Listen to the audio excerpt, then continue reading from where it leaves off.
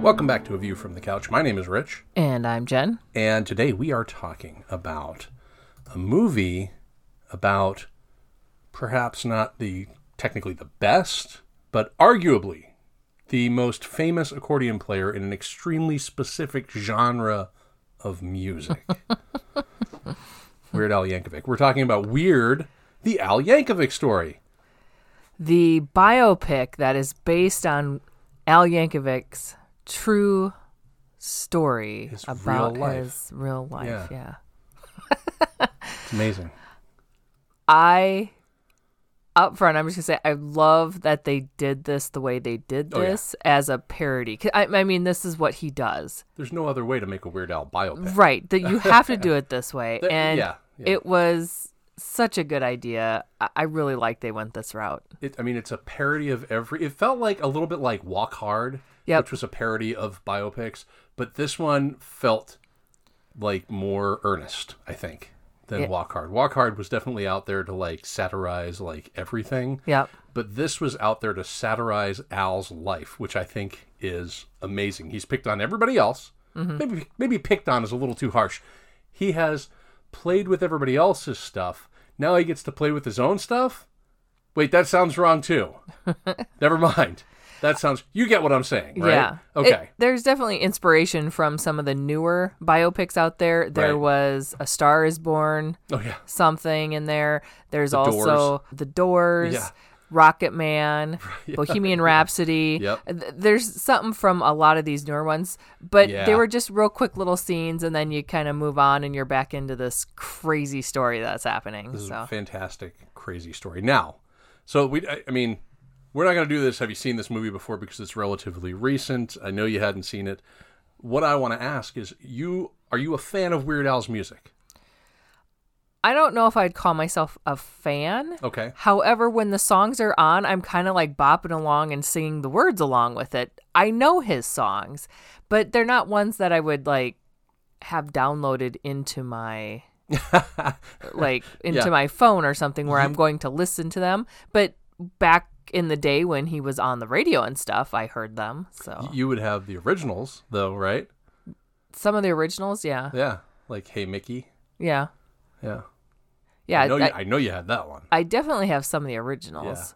Yeah. Another One Bites the Dust. I've got that one. And... Now, question, are you bopping along to this music because you know the original, or are you bopping along to it because you know the Weird Al? It very well could be because I know the original. However, I know the words to the song. Like I couldn't tell you all the words right off the top of my head, but I know the words to the song, if you know what I mean. Like they're familiar. Yeah, definitely. I get where you're coming from. Now, I think you are a big fan of his. I am a huge Weird Al fan. I have been listening to Weird Al since I was a teenager.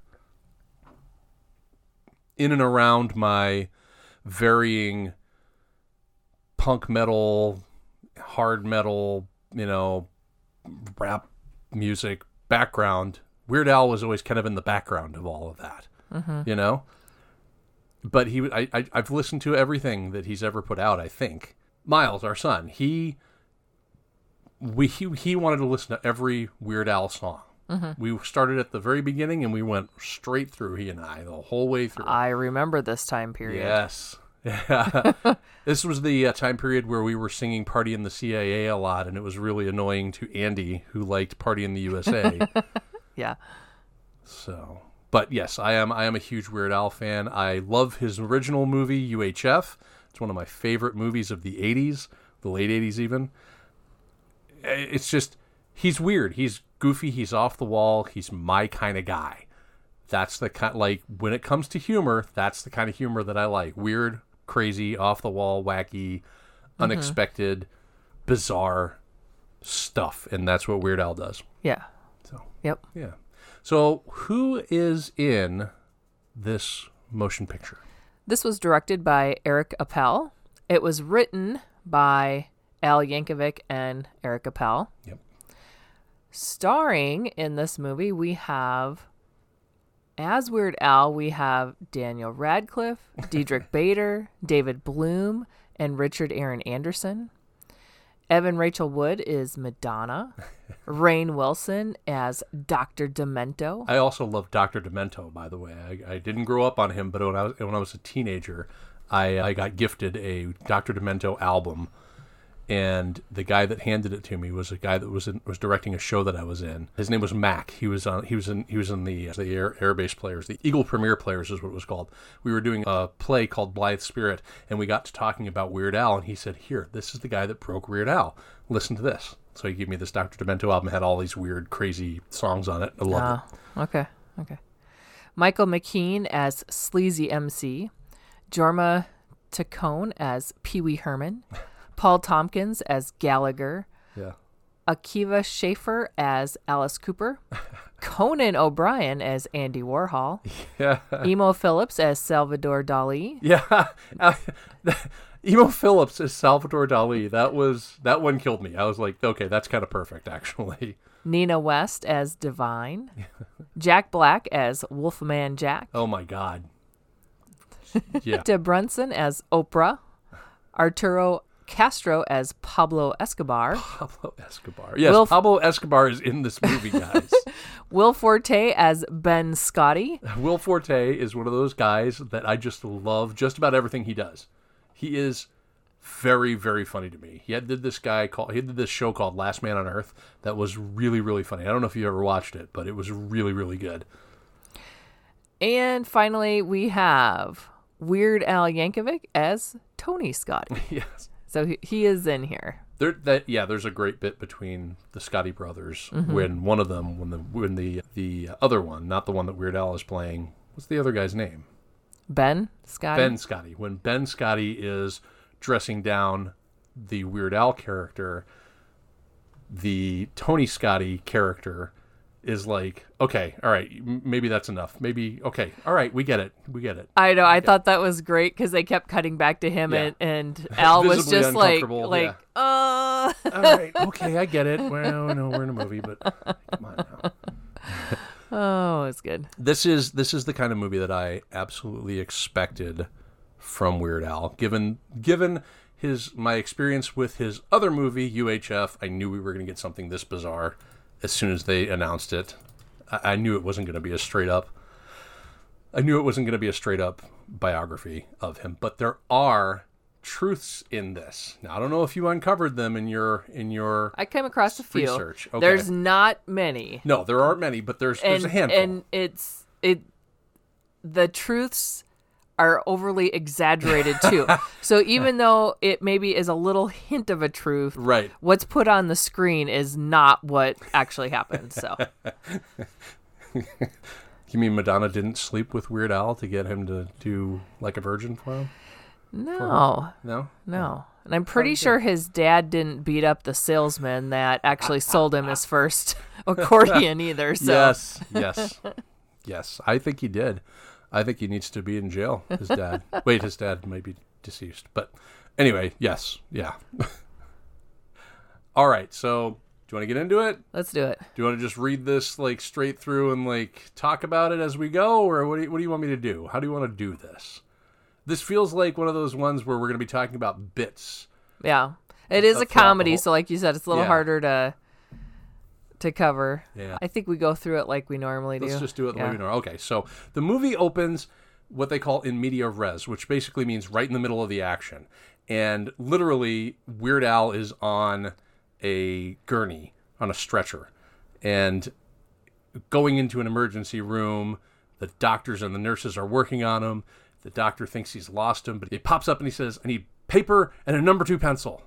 Very specific. Right. Very specifically. And the doctor here is played by Lin-Manuel Miranda. Yes. I was shocked to see him in here. I mean, he's kind of a big name in the entertainment field right now. And then to see him in this little tiny part here, I was like, wow, look at that. What I think is funny is that nobody's too big for Weird Al.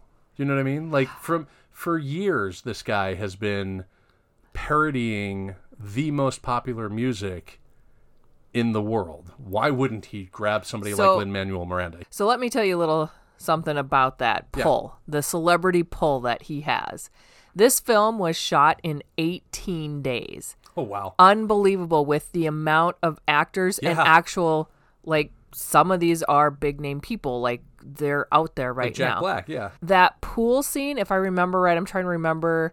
I think they said they shot that in like an afternoon, like 6 hours. But for them to be able to get all of those people scheduled to clear up, for them to all get there for this couple hour little shoot. And it was basically, my understanding was he was just kind of going through his, friends list and, inviting people to be on his movie. He was going through and he was calling in favors. He's like, "Hey, you remember those record sales boosts that you got?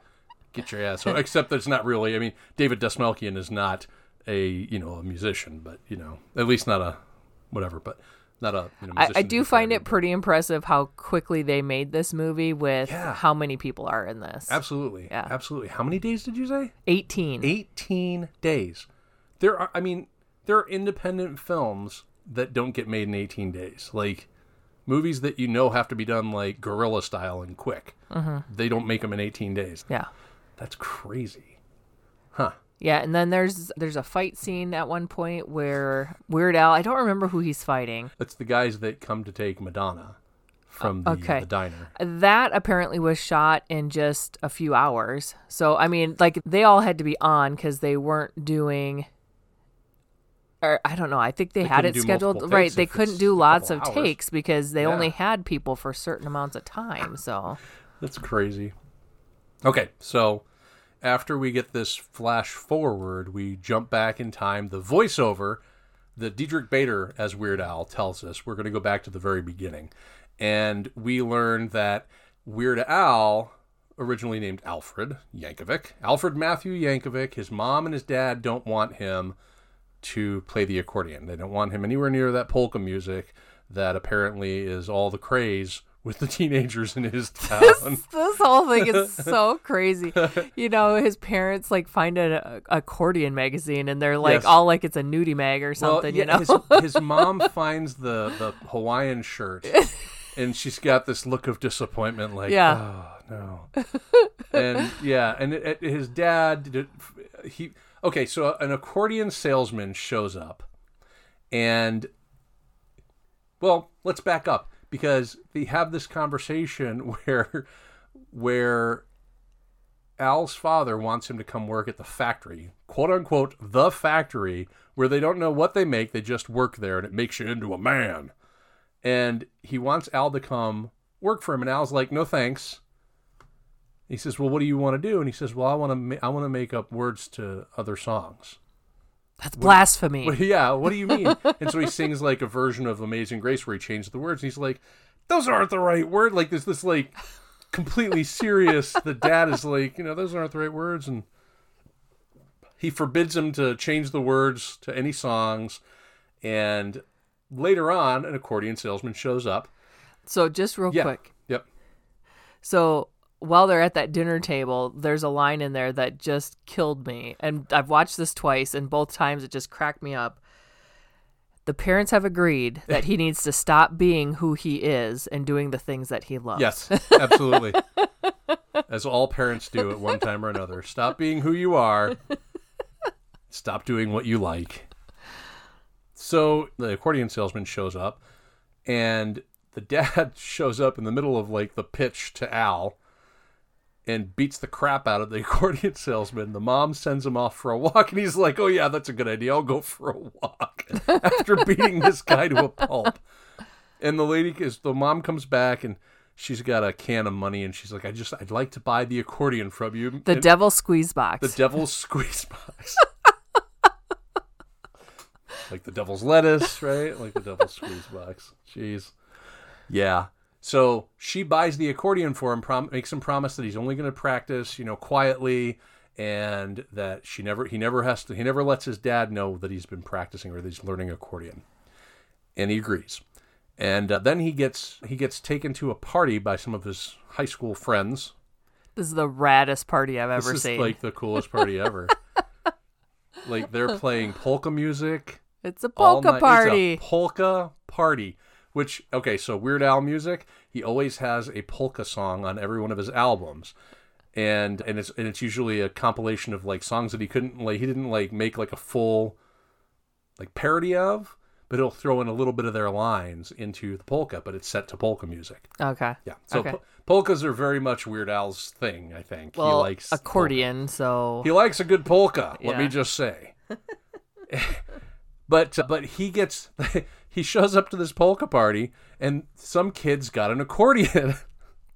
And they're like, hey Al, why don't you try it? And he's like, no, man, I don't want to try that. My parents will be pissed if they know that I tried an accordion. Parents are going to kill me. Yeah. And so they they tease him, they peer pressure him into playing the accordion by doing the chicken dance. Yeah. You know the one, right? Yeah. The da da da da da da da da da da da. This is for the audience. Da da da da da da da da da. That one. Yeah. So they're doing that to him, and so finally he agrees. He's going to play. And he straps on the accordion. He starts to play, and everybody is stunned by how good he is at playing the accordion. How well he manipulates the devil's squeeze box. But they're interrupted because the cops are there to bust them for their illicit polka party. This whole movie's just so ridiculous. It is like through the absolutely whole ridiculous. thing, it's so bonkers. And when you think it really couldn't get any weirder, it sure as hell does. So And why not? We're talking about a guy who once wrote a song called Dare to Be Stupid. So here we have it. So the cops bring him back to the house, and he's standing right. This is one of my favorite things between the parents. He's standing right in front of the mom, Al is. And the cops are like, well, we found your son at an illicit polka party. And she looks at him and she goes, well, that's impossible. My son Alfred is in bed.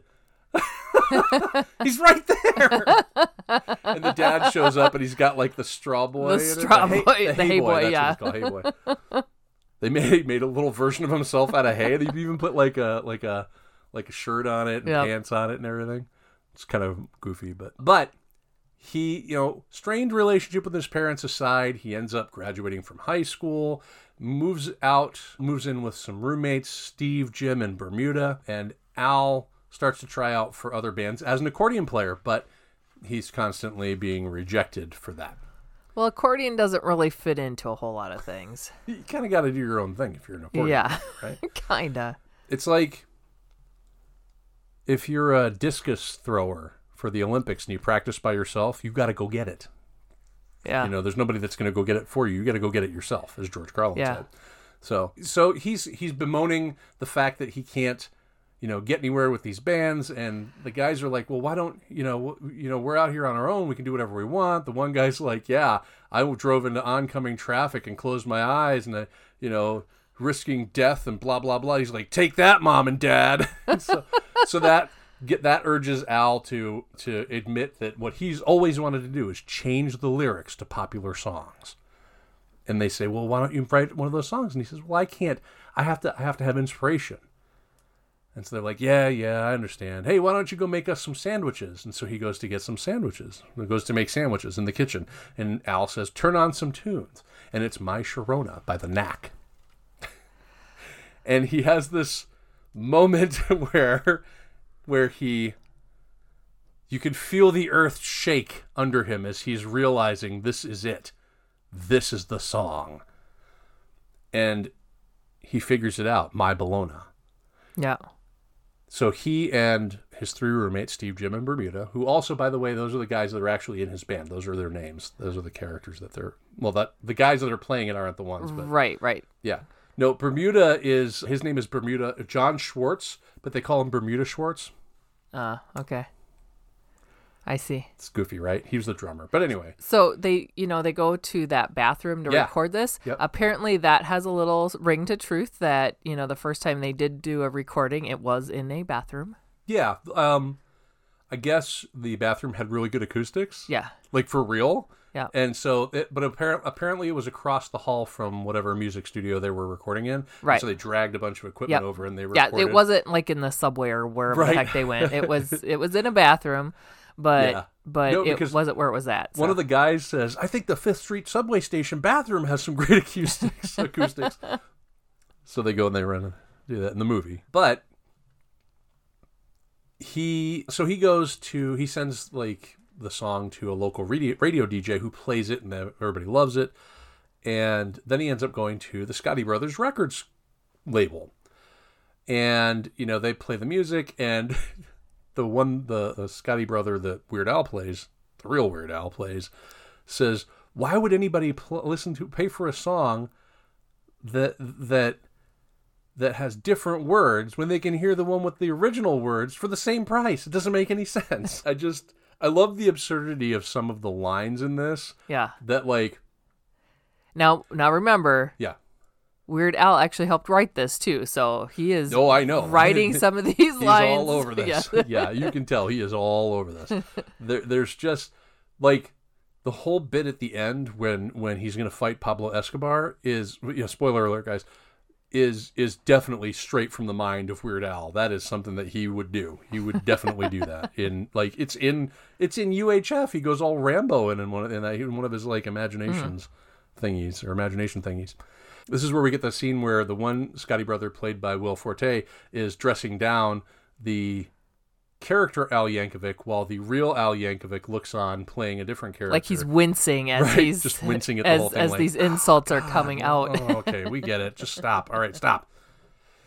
So they basically say, look, if you get some more experience, you maybe write some more songs, maybe write something original, we'll put you on. We'll put you out. We'll sign you or something. You can't do an album with just one song. Right, just not one song. You have to have more songs, right? Yep.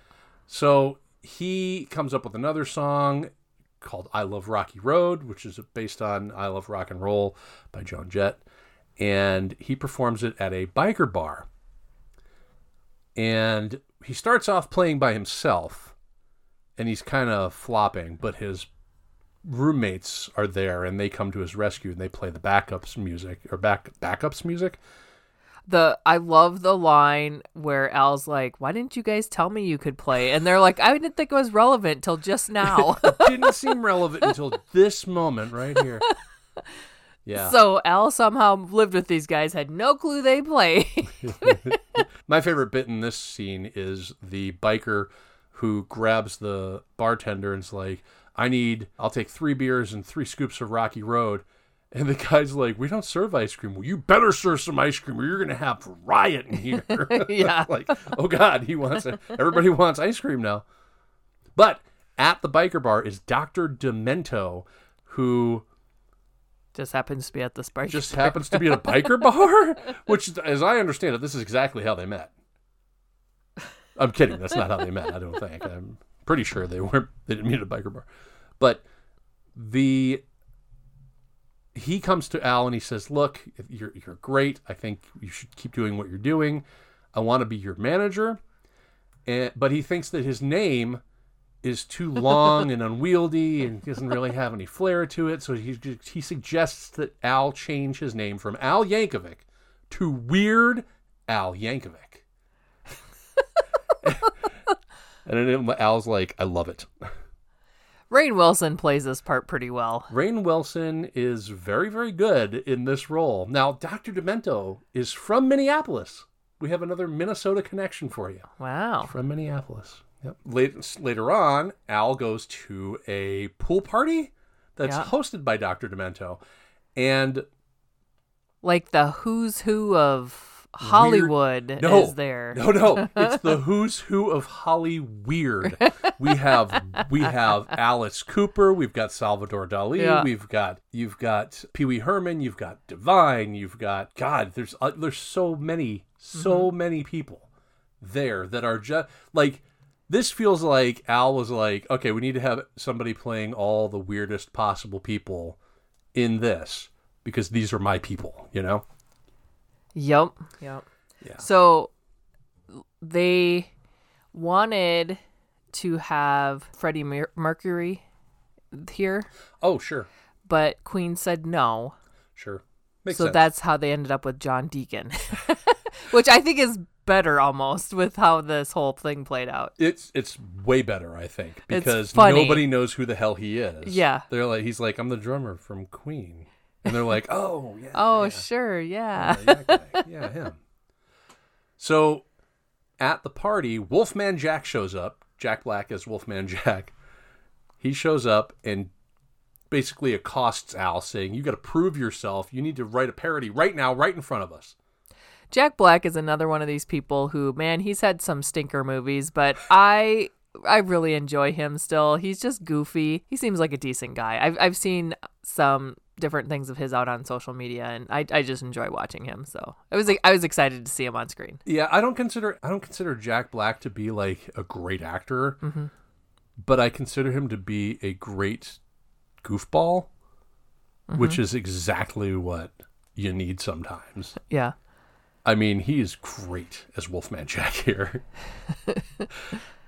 Anyway, he challenges Al, and he says, now you gotta make one. He says, make a song to Another One Bites the Dust by Queen. Right now on the spot. So Al comes up with Another One Rides the Bus, and some of the other people in attendance there kind of get involved. They're like doing the horn honks and the things, and even Dr. Demento's getting involved. Everybody's impressed with him. Al lands a record contract. Oh, wait. Before we go to the record contract, John Deacon comes up and says, that was amazing. We're playing a little show called Live Aid next week. Yes. Would you please come play with us? And he's like, hard pass. And everybody starts laughing. Oh my gosh, that was great. He's not going to do it. Not doing that. Hard pass.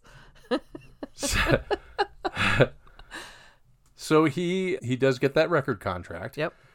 And the original artists on that record experience what they end up calling the Yankovic bump, which is a real thing. It is a real thing. Yeah. However, it is not to the level of what they talk about in this movie. It is there. Come on. And they do see an uptick in sales. Nirvana actually credits him with an extra 1 million units of Nevermind, but it's not to the extreme as what they say in here. But it is a real thing. Thriller definitely doubled because of Weird Al, right? I don't know. I don't He think had so. to have. Why? Without him, who would have even known? Without Weird Al, who would have known about Michael Jackson? I mean, come on. I'm like, where are you going with this? Absolute nonsense, just like the movie. Yes, exactly. Al's album goes multi-platinum, and he gets interviewed by Oprah Winfrey, and he shows her that he always wears one silver disc around his neck for each time it went platinum. So he's got like 5 silver discs hanging around his neck, which is going to come into play later. Dr. Demento is trying to get Al to make his own original song. And he roofies him, right? Like, that's what he does. He roofies him. He gives him guacamole that's laced with LSD, and it sends him on this crazy trip. And he comes up with an original song that no one had ever heard before. He calls it Eat It. And this is what I was referring to with the whole Michael Jackson thing. Okay. That the movie exists in a world where Eat It was the original song and Beat It was the parody to Eat It. Not the other way around. Now, there was a video playing in the background. Was that Weird Al's actual video for Eat It? I could not tell. Okay.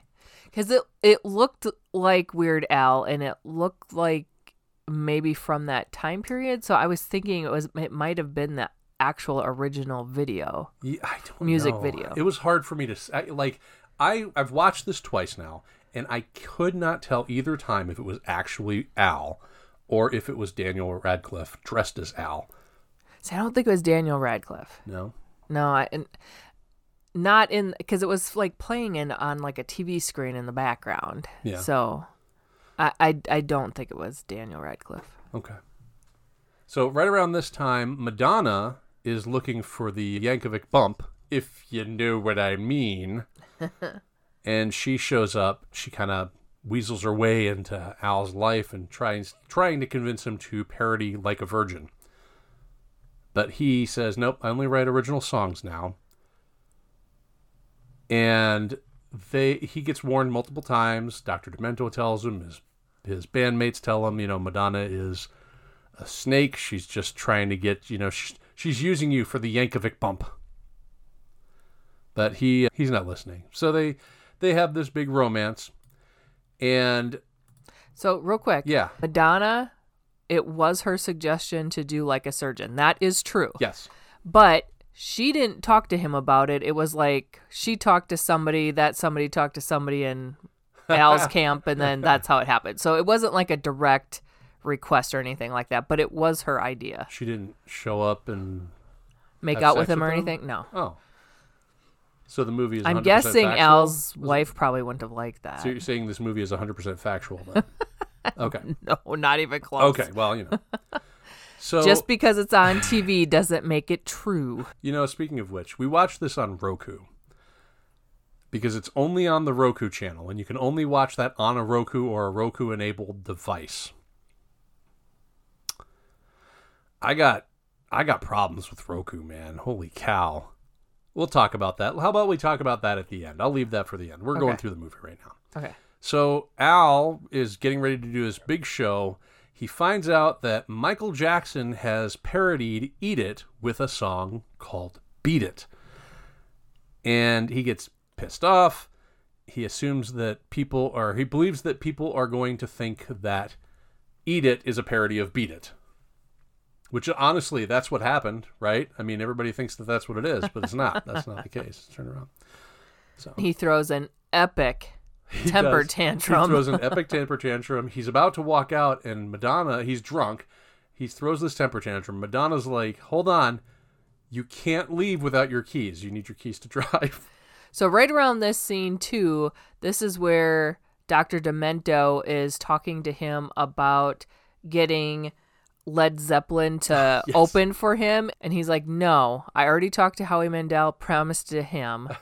And there's a back and forth. And he's like, look, I'm not bumping Mandel for Zeppelin. This is why this is such a crazy movie. Because that's in real life. No way. Right. Hey, this is real life. I would do it. Drunk Al gets into a car and takes to the road, running away from this issue that he's kind of imagined that people are going to think that Eat It is a parody of Beat It. And he gets into a massive car crash. And this is where we pick up from the beginning of the movie. Yep. When he comes to and he asks for the paper and the number 2 pencil, Madonna is the one that shows up and hands it to him. And he writes Like a Surgeon. Yep. He's inspired to write Like a Surgeon. He premieres that show on stage that night. But he is still so heavily injured that at one point he crawls over to Madonna and is begging her to let him get that blood transfusion that he needed. Yeah. And she's like, no, just go finish and then we'll go back and you can sleep it off. This reminded me a little bit about the Rocket Man thing where he like overdosed and like within a day or two he was like right back out on stage or whatever. Yeah. Yeah, I think that's what they were going for there. Definitely. So he gets out there, he performs Like a Surgeon, and then she's getting him ready for the last song, which is going to be Eat It. And it has his jacket, which he says, that's not my jacket anymore. That's a Michael Jackson jacket. It is the iconic red Michael Jackson jacket from the 80s. That like, the look that he stole from Al. So, yeah. Yeah. Darn Michael Jackson. Damn you, Michael Jackson.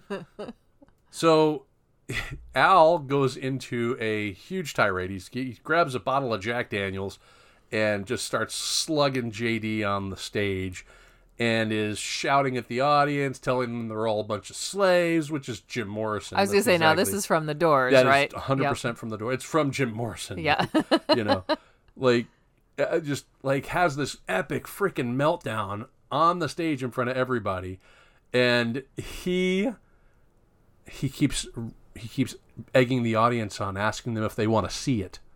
Do you want to see it? I'll whip it out. I don't even care. I haven't shown it to you yet, but I will. I'll show it to you. I'll whip it out right here. And everybody is like, yeah, whip it out. And he does. He pulls out his accordion. And that's when the cops tackle him and they take him away. He's arrested for lewdness, public lewdness, which apparently, hey, who knew? The devil's squeeze box isn't even looked nicely upon out in the real world. Well, you can't be flashing your devil's squeeze box around, man. That's just not appropriate.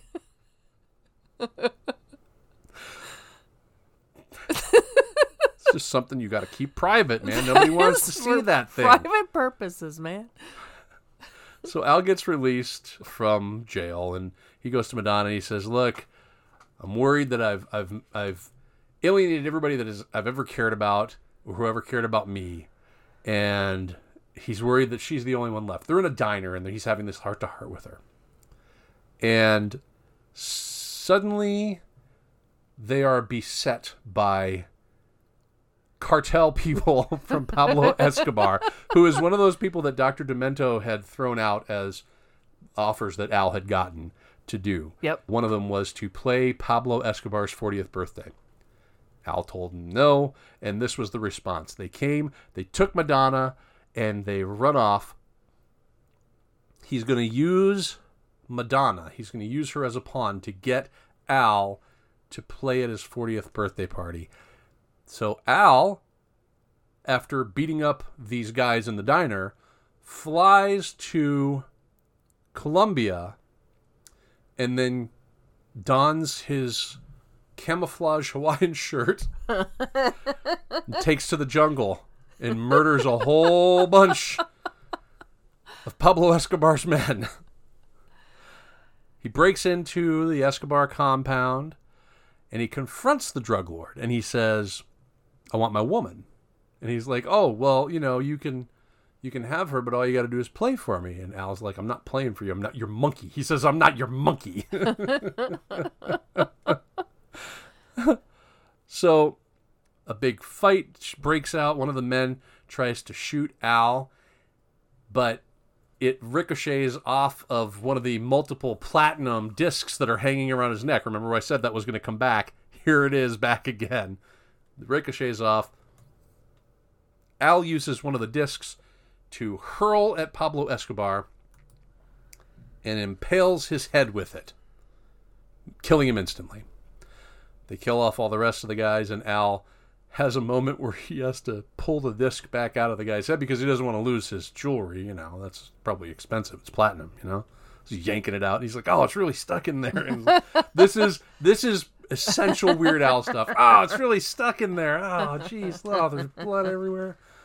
Like, that's his thing. But after the smoke clears, Madonna has decided that she doesn't want to be a musician anymore. She thinks that she and Al should take over the Pablo Escobar drug empire.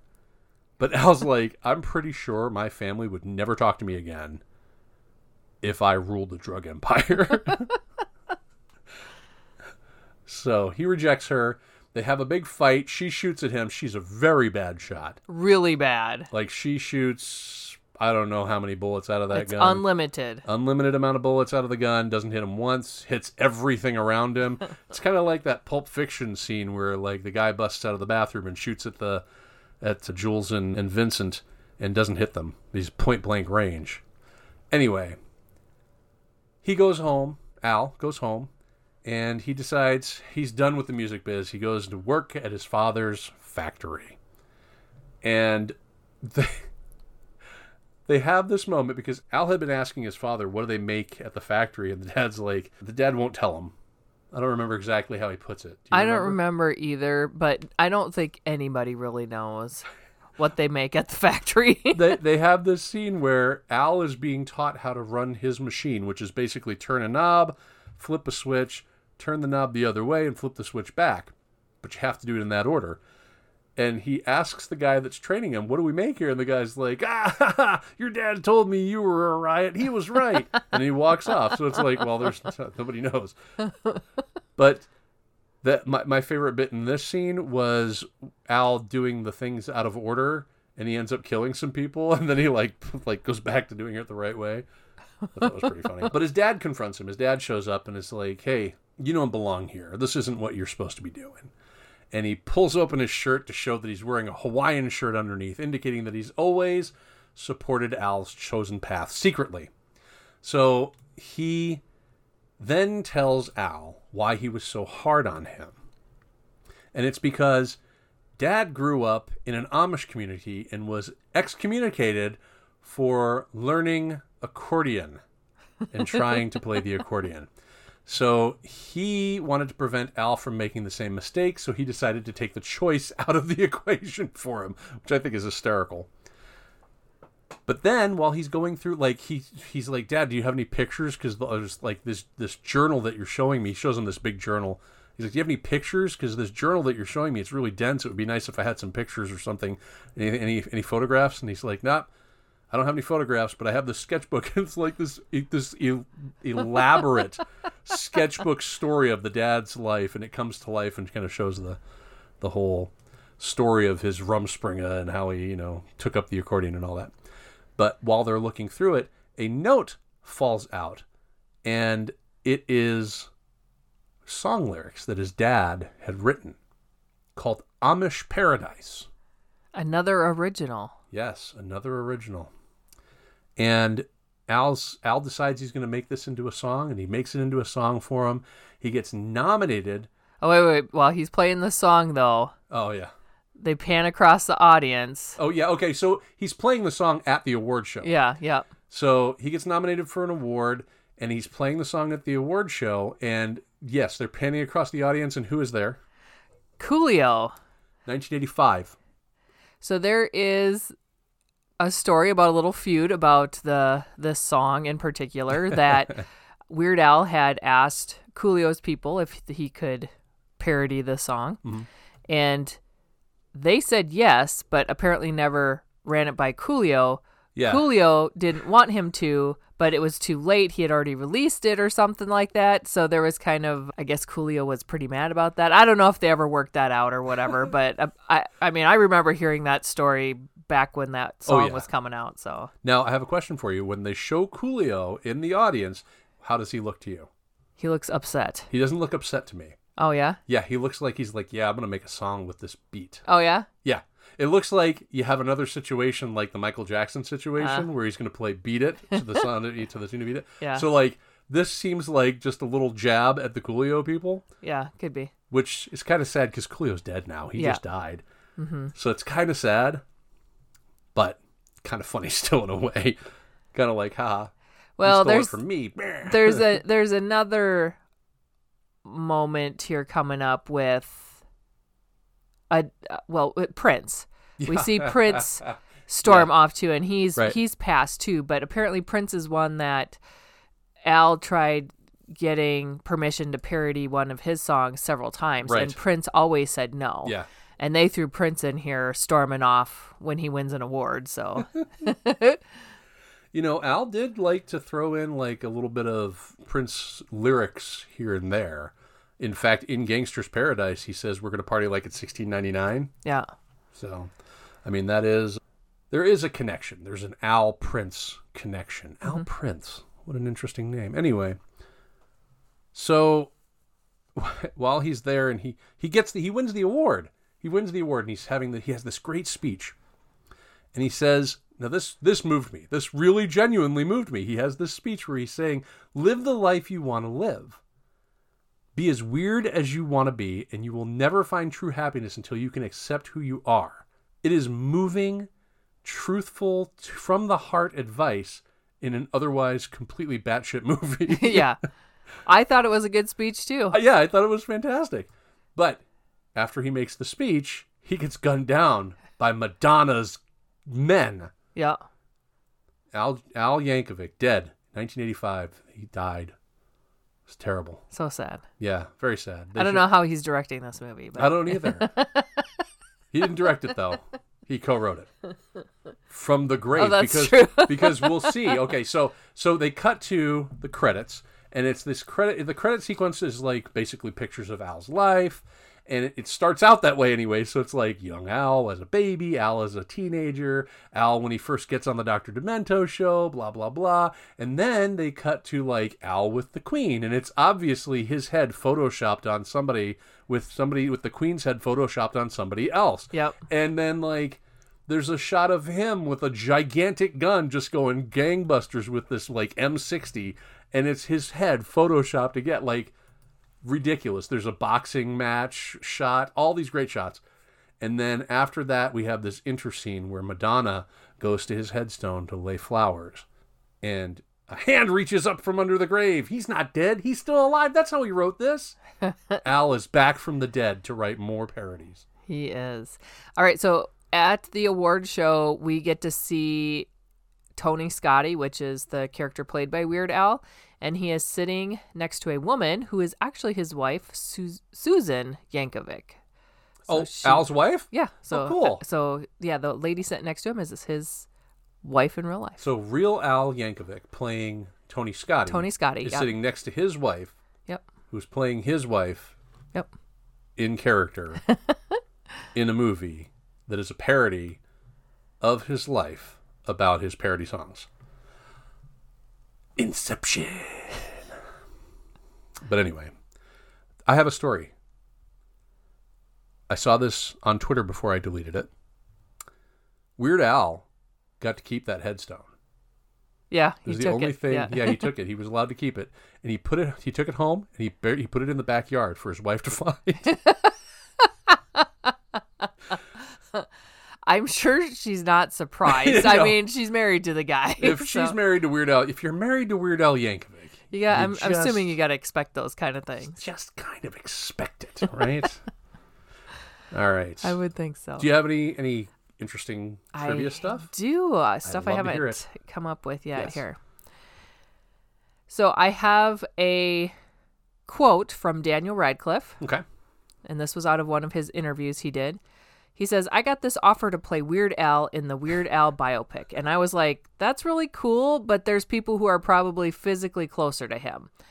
And as soon as I read the script, I was like, oh, that doesn't matter. That's not what we're doing. Accuracy and realism is not really the full name of the game here. Accuracy is barely any of the game. Are you kidding me? Also, Daniel Radcliffe was Weird Al's first choice to play him in this movie. You're kidding. He saw him sing the Element song on the Graham Norton show, and the performance stuck in his head, and he was his first choice, and they actually pursued him as first choice for this role. That's crazy. Okay, so there is a trailer for this movie before this movie was ever made, before they even really wrote a script for this. Mm-hmm. Funny or Die put a trailer out. Mm-hmm. It was, at the time, a fake trailer. But it has Aaron Paul as Weird Al. And I thought, I would watch the shit out of that. He's really good in that trailer. Yeah. But Daniel Radcliffe was the guy that he went with. And if they didn't get Daniel Radcliffe, they were going to try and go after Adam Driver. I would have watched that. I would have watched that too. That I think he would have been. Yeah. I remember seeing him in.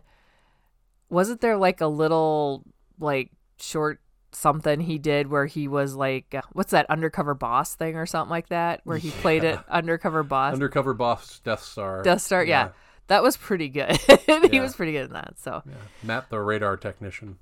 All right. Daniel Radcliffe actually learned how to play the accordion for the film. He first took lessons from a friend, and then he also got lessons from Weird Al himself. Can you imagine getting lessons in the accordion from Weird Al? He said, so in one of his interviews, he said, I had to keep telling Weird Al, go slower. You're going too fast, because he was trying to watch his fingers so he could get the movements down. But he said he's really good and really fast, and so it was hard to pick that up. But he says, I'm not very good, but it's passable for the movie.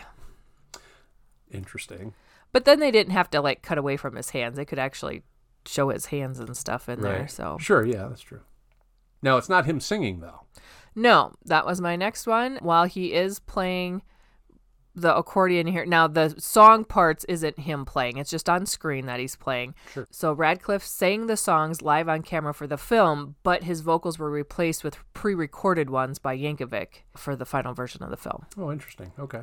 Now, real quick, that original short you were talking about. Yeah. Patton Oswalt actually played Dr. Demento there. Yeah. And he was scheduled to play Dr. Demento in this. Oh my God. However, he broke his foot right before shooting, and because it was a tight shoot, they had to get somebody else in. And so they have him in the bar scene, but he couldn't play the Dr. Demento part. Damn it. Patton Oswalt would have been great. Not that Rainn Wilson wasn't great. Rainn Wilson was fantastic.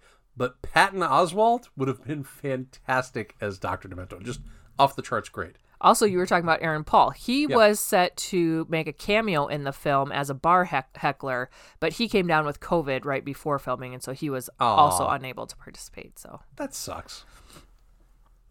Maybe they can digitally enter him in or add him in later in the special edition. They might. They could.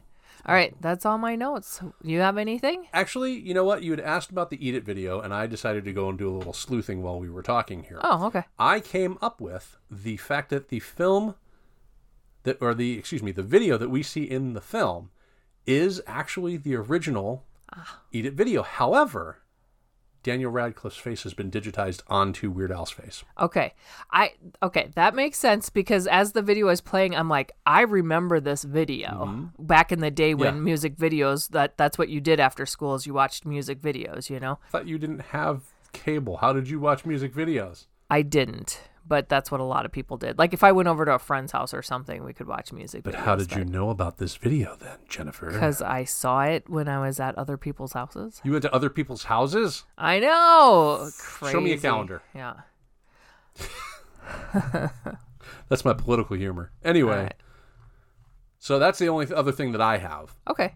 I don't think I have any other notes. Before we get to Keep, Rent, or Erase, I have a question for you. Okay. What's your favorite Weird Al song? Oh, man. Tough one, right? I would say it's probably going to have to be Just Eat It, maybe. Because that's maybe the one I remember the most. Yeah. Like some of the stuff that you guys, like the CIA thing, I hadn't heard until you played it with Miles. Right. So there's a lot of stuff I've never heard of before. Well, to be fair, that's one of his newer songs from one of his newer albums. Sure. So, yeah. I have 2 or 3 that are my favorites. Okay. Number 1 for me is always going to be Love That Song. Okay. I think it's hysterical. Don't know why. It's just funny. But I also really like that Party in the CIA song. It's subversive and hysterical. But my recent top, the one that I'll listen to more often than not, is Skipper Dan. And it's about how boring it's a Weird Al original. It's not even a parody of anything. It is a parody, or not a parody, but a send-up of the people that have to do the Jungle Cruise jokes every day of their life. Yeah. And how... Over and over again. Yeah, and how Skipper Dan was supposed to be like this Juilliard-trained actor. He was going to go places, and he ends up working at Disney doing the same stupid jokes over and over again. It's hysterical. I love it. It's great. Anyway. All right, well, thank you for indulging me. So, Keep, Rent, or Erase. Jen, where do you stand and why? All right, I'm going to keep this one. It is crazy. It is weird, but it is funny. Yeah, there was parts that I'm just laughing. And as we were talking about it, I'm laughing and I have tears coming out my eyes. I mean, it's funny. Now, I'm going to say up front, this is not for everybody. Right. Not everybody's going to like this show. And people maybe that don't get Weird Al and what he is doing might not like this. Right. But I think for the most part, I think people will enjoy this. I mean, if they like any of what Weird Al does, I think they'll enjoy this because this is what he does. Yeah. You know, it's just now in a movie format. So yes, absolutely. So I'm going to keep it. I think it was funny. I think it's good. I've seen it twice. I laughed both times through it. I would definitely watch it again sometime. Right. So. Yeah. Fair enough. How about you? This is 100% a keep for me. Like you said, very funny. It's heartfelt in a couple of spots. And it is the exact thing that you would expect Weird Al to do in a movie about his life. Yeah. It is kind of the perfect companion piece to UHF in a lot of ways. And being a lifelong Weird Al fan, I 100% approve of this movie. It's a ton of fun. Like you said, though, not everybody's going to like it. If you don't like Weird Al, you're not going to like this movie, guys. If you don't have a sense of humor about like biopics, like if you really liked A Star Is Born and you don't want anybody to make fun of it, don't watch this movie because they are going to make fun of this. They're going to make fun of that. They're going to make fun of everything. There's even like a Ray moment in there where like he sees the accordion for the first time and it's like, wow, he's like touching it and it's like this Ray moment. You remember in Ray where he like touching the piano the first time? It was like this godly moment. They do the same thing with the accordion. It's, you know, he sends everything up. That's what Weird Al does. That's his thing. That's his shtick. Yeah. There's even a graphic novel adaptation, or not adaptation, but companion piece to this that I would love to get my hands on. Oh, really? Yep. Okay. Coming out soon, I think. Huh, interesting. Yeah. All right. So that's Weird, the Al Yankovic story. The story of perhaps not technically the best, but arguably the most famous accordion player in an extremely specific genre of music, Al Yankovic. What are we doing next? All right, next week we are going to cover The Unbearable Weight of Massive Talent. Speaking of people parodying themselves, that's kind of what this is, right? I was just thinking that. I was like, there's the whole thing too is, and weird, you've got Pablo Escobar trying to get him to come entertain him. Yes. And now in this movie, it's kind of the same thing. Right. Some of this drug lord's trying to get Nicolas Cage to come entertain him. Right.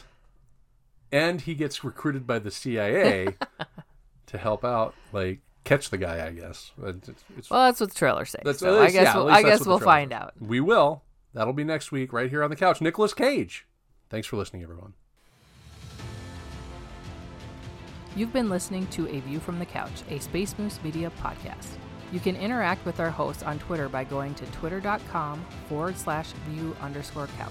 You can also email us at aviewfromthecouch@yahoo.com. If you've enjoyed this episode, please help us get noticed by leaving a 5-star review on Apple Podcasts or the podcast platform of your choice. Thanks for listening.